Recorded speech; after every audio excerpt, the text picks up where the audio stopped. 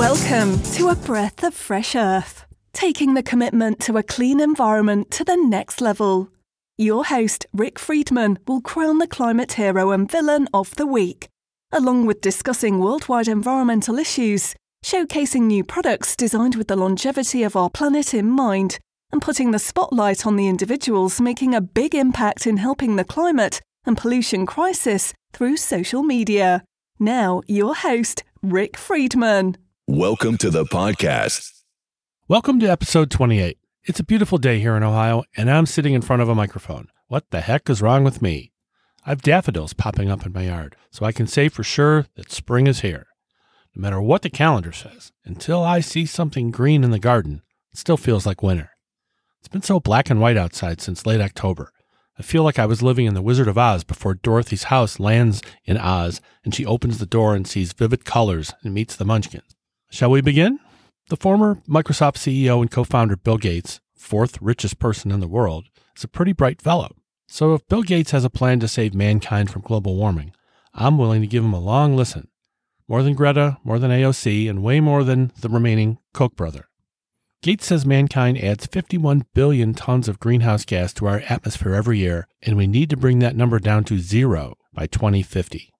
Gates says it won't even cost that much. Okay, Bill, keep talking. In Gates' new book, How to Avoid a Climate Disaster, The Solutions We Have and the Breakthroughs We Need, he explains his plan in detail. Here are a few highlights. Gates says we need to implement something he calls green premiums. That's the difference in cost between a fossil fuel-based way of doing something and the clean, non-emitting way of doing the same thing. Gates lists cargo ships as an example of where the problem must be fixed. A cargo ship runs on fuel that costs about $1.30 per gallon, United States.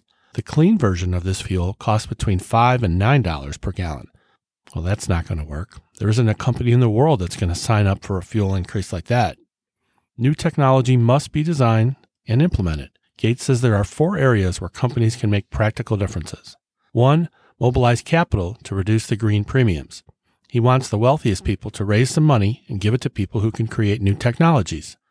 The second way is to reconsider the products that a company buys. If you have a company and you have a fleet of vehicles, buy electric vehicles next time. This is just one example of altering your purchasing choices.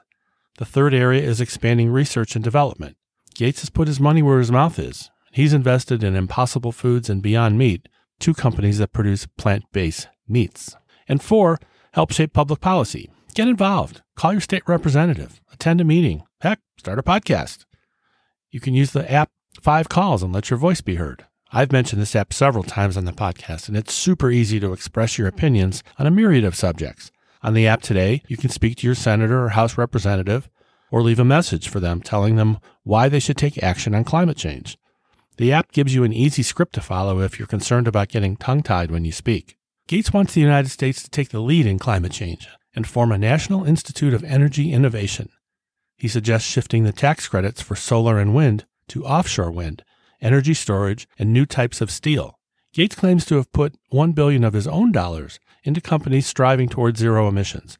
But let's not feel bad for him. He's still got $123 billion in the bank, and a few bucks stuck in the sofa cushions or trapped in the cup holder of his electric vehicle. Gates admits he flies in private jets and owns big houses, but he buys carbon offsets for $400 a ton for each private flight he takes. Gates is big on carbon capture. And this makes sense because even if we stopped dumping all the CO2 into the air tomorrow, the carbon already in the atmosphere would stay there for hundreds of years. We need to figure out a way to suck it out of the sky. Maybe James Dyson can figure out a way. They have pretty cool vacuum cleaners, and every year they sponsor the James Dyson Award, an international design award that encourages new problem-solving ideas. Gates is really keen on a company called TerraPower, a nuclear company that uses depleted uranium for its fuel. Gates is helping fund their first reactor, which he hopes will be built in the next 5 to 7 years. I was glad to hear that Gates wants us to fix this planet and says moving into space is not the solution for the worsening climate here on Earth. If we can build a new civilization on Mars, can't we just fix this planet first? Gentlemen, prepare to leave.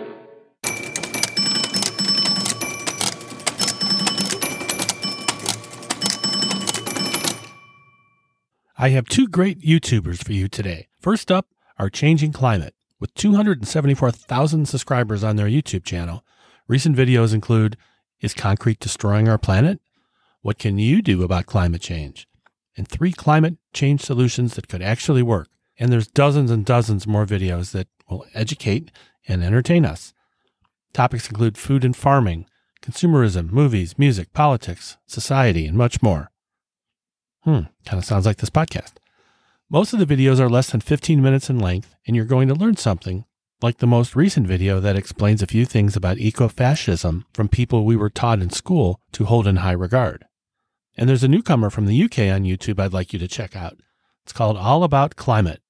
The host is a smart, good-natured man with an easy voice to listen to named Roche. He only has 809 subscribers. Well, 810 now that I joined the list. I like his 5-minute video that easily explains the difference between regular gases like oxygen and nitrogen compared to greenhouse gases like carbon dioxide, water vapor, and methane. Well, he's British, so I should say methane. I'm always interested in learning something new. Even an old dog like me can learn a new trick. Thanks, Roche. If your social media networks need attention like mine did, there's only one place to call, @ProperlySocial. Reach out to Ivana, and she'll do her magic like she helped me. I'll do that. 1988. If you thought environmental problems started recently, let me introduce you to 1988. First, there was the Ashland oil spill. Happy New Year! It's 1988, and to celebrate the new year on January 2nd, an Ashland oil tank containing 3.9 million gallons of diesel fuel collapsed and discharged 750,000 gallons into the Monongahela River in Fleurette, Pennsylvania. The spill resulted in severe short-term environmental damage. The closing of a major inland port threatened wildlife and drinking water supplies for about 1 million people in more than 80 communities across 3 states. The fuel spread to the Ohio River, and approximately 23,000 suburban Pittsburgh residents lived for a week without tap water. Federal agencies used 20,000 feet of boom and barges to contain the spill and collect the fuel. It didn't help that it was freezing cold that January, creating the mechanical issues with the equipment and causing hypothermia for the crew and increasing the probability of contamination because oil emulsified faster in the cold. Following a federal investigation which concluded that Ashland violated the industry standards when they had reconstructed the tank in Fleurette, Pennsylvania, the federal government made Ashland pay $2.2 million in fines and cover cleanup costs, which together with compensation to the distressed communities amounted to over $18 million. Ashland later took full responsibility for the incident, accepting that they did violate the industry standards when reconstructing the tank. The original tank was assembled in Cleveland, Ohio in 1940 and rebuilt in Pennsylvania in 1985. The original welds and those used during the reassembly made the tank's steel walls more brittle. Perhaps this is why Steelers fans hate Browns fans. On the other side of the pond, in July, things weren't much better. In England, there was the Camelford water pollution incident. An employee for the South Wales Water dumped 20 tons of aluminium sulfate into the wrong tank at the Lower Moor Water Treatment Plant. The plant was an unmanned installation, and the driver was unfamiliar with the plant layout and delivery procedures.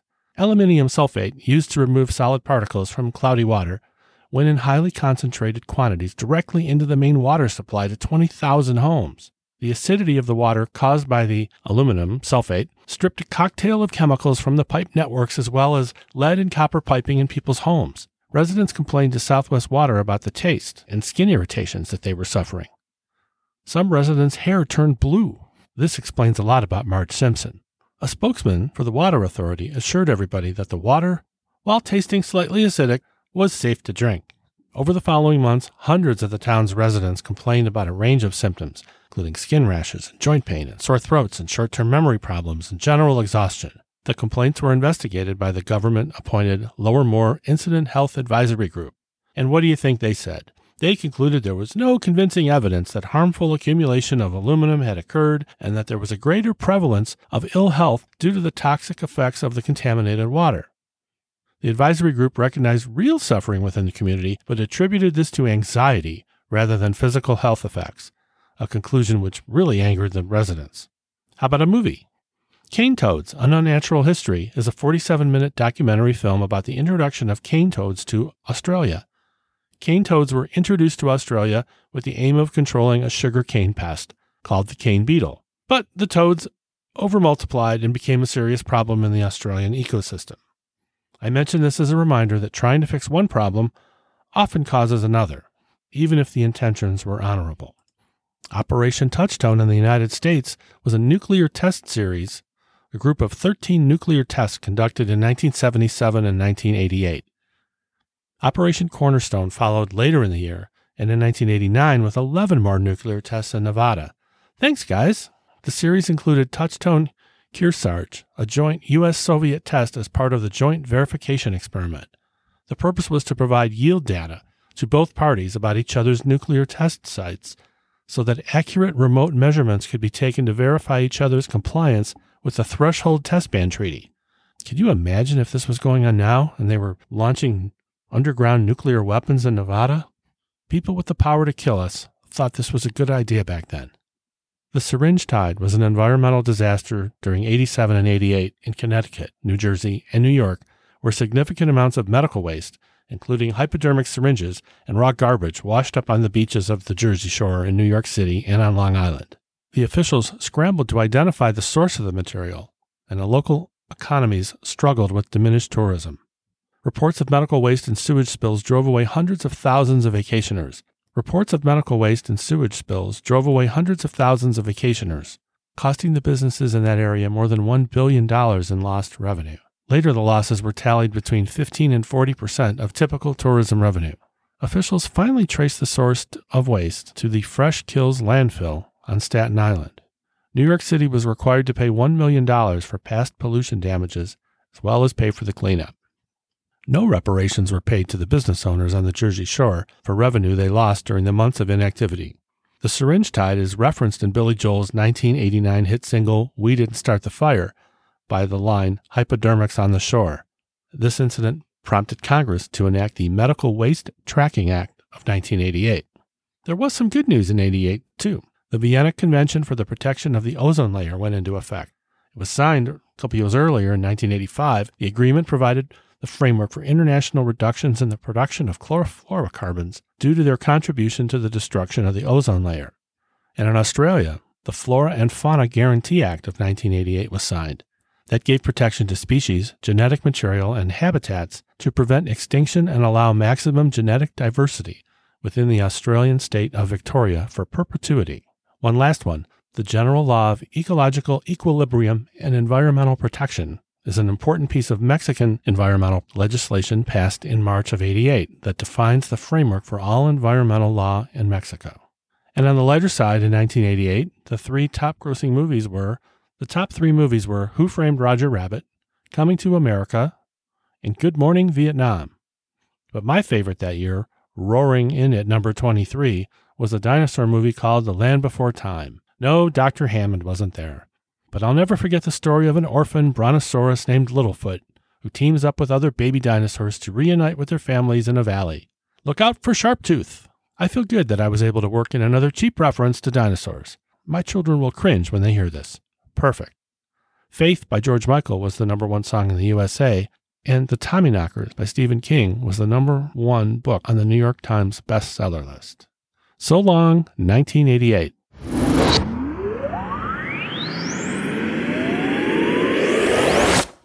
It's almost Earth Day, and you can check out the festivities at earthday.org. Earth Day this year is April 22nd, and on the next episode, we'll be talking a lot about this year's events. The theme of Earth Day this year is Restore Our Earth, but you don't have to wait until April 22nd to get involved with the Global Earth Challenge. Download the app for Android or iOS and get started.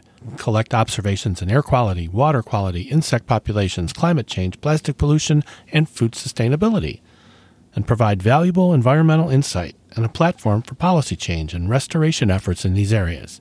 Yes, you out there. Right now, you can be part of the research that changes the world. Don't wait for someone else to do it. Go to earthday.org and find a topic that interests you. Come on, do it now. After the show.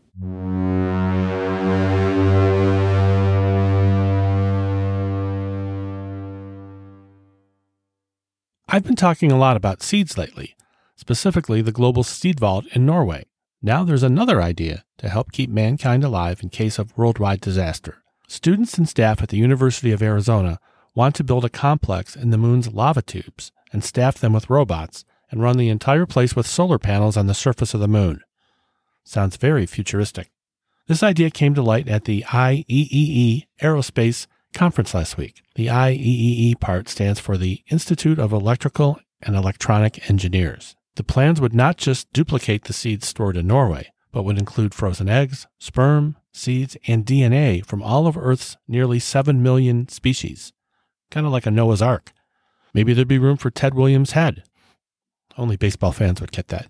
Is this plan really necessary if we have so many of these items already safely stored on Earth? Remember when I told you about the flood at the vault? Apparently the moon plan doesn't have anything to do with climate change or war, but the fear of another supervolcanic eruption, like the one in Indonesia 75,000 years ago. That event sent the world into a 1,000-year cooling period and a global volcanic winter that lasted up to a decade. There are no volcanoes on the moon. Once mankind has a base on the moon, and that will happen sometime in the not-too-distant future, perhaps in 20 years, we'll send robots or drones into recently discovered lava tubes and map them. The plan calls for 250 rockets to the moon, each one taking samples from Earth and cryogenically storing the samples inside the lava tubes, protecting them from space radiation and meteorites. If it sounds a little too far-fetched, remember it wasn't too many decades ago we didn't have airplanes or automobiles, and now we have rovers and drones on Mars, even as you listen to this podcast. It's your birthday. Let's go. It's your birthday. Happy birthday, boy! Today's birthday boy is Lester Brown, born on March 28, 1934 in New Jersey. He's the founder of the World Watch Institute and the Earth Policy Institute. Brown is the author of 50 books and worries about feeding a planet with an ever-growing population. In 1979, Brown was already spreading warnings about overfishing and deforestation. Brown was one of the signatories of the Manifesto, Humanism and Its Aspirations, the third and shortest of the previous ones. Humanist Manifesto, published in 1933, and the follow-up in 1973 called the American Humanist Association. Brown probably had to build an entire new wing of his house to hold his numerous awards and prizes. Among those include the United Nations Environmental Prize in 1987 and the 1994 Blue Planet Prize. He even won the Presidential Medal from the Italian government. In 1995, he was chosen for the Rachel Carlson Environmental Achievement Award, and in 2012, the Earth Hall of Fame Kyoto. I'm not even familiar with the Kyoto Hall of Fame, but any Hall of Fame is worth noting. Brown's beginnings were a little less noteworthy. He grew up on a farm in New Jersey without electricity or running water. When he was a little older, Brown and his brother ran a successful tomato business. After college, Brown went to India on a youth exchange program, and once he understood food shortages and he saw plenty of it there, along with a surging population, he turned his talents to serving the United States Department of Agriculture in their Foreign Agricultural Service. In 1974, Brown founded the World Watch Institute, a research group focused on global environmental issues. He won the MacArthur Foundation Prize in 1986. That award came with a $250,000 grant. Nice. The name of the award was the Genius Award. Doesn't get much better than that, right? He got the money and the title. Not bad, dude. In 1991, Brown started the Earth Policy Institute. His goal for the institute? Save civilization. Might as well aim high, that's what I always say. Brown sure did that in every facet of his life. The institute closed when Brown retired in 2015. But as we've learned on this podcast, there is no shortage of other geniuses picking up the mantle and coming up with innovative ways to save mankind from our own stupidity. One of Brown's books, Plan B 4.0, is required reading for all freshmen at California State University. And I'll leave you with one quote from Lester Brown.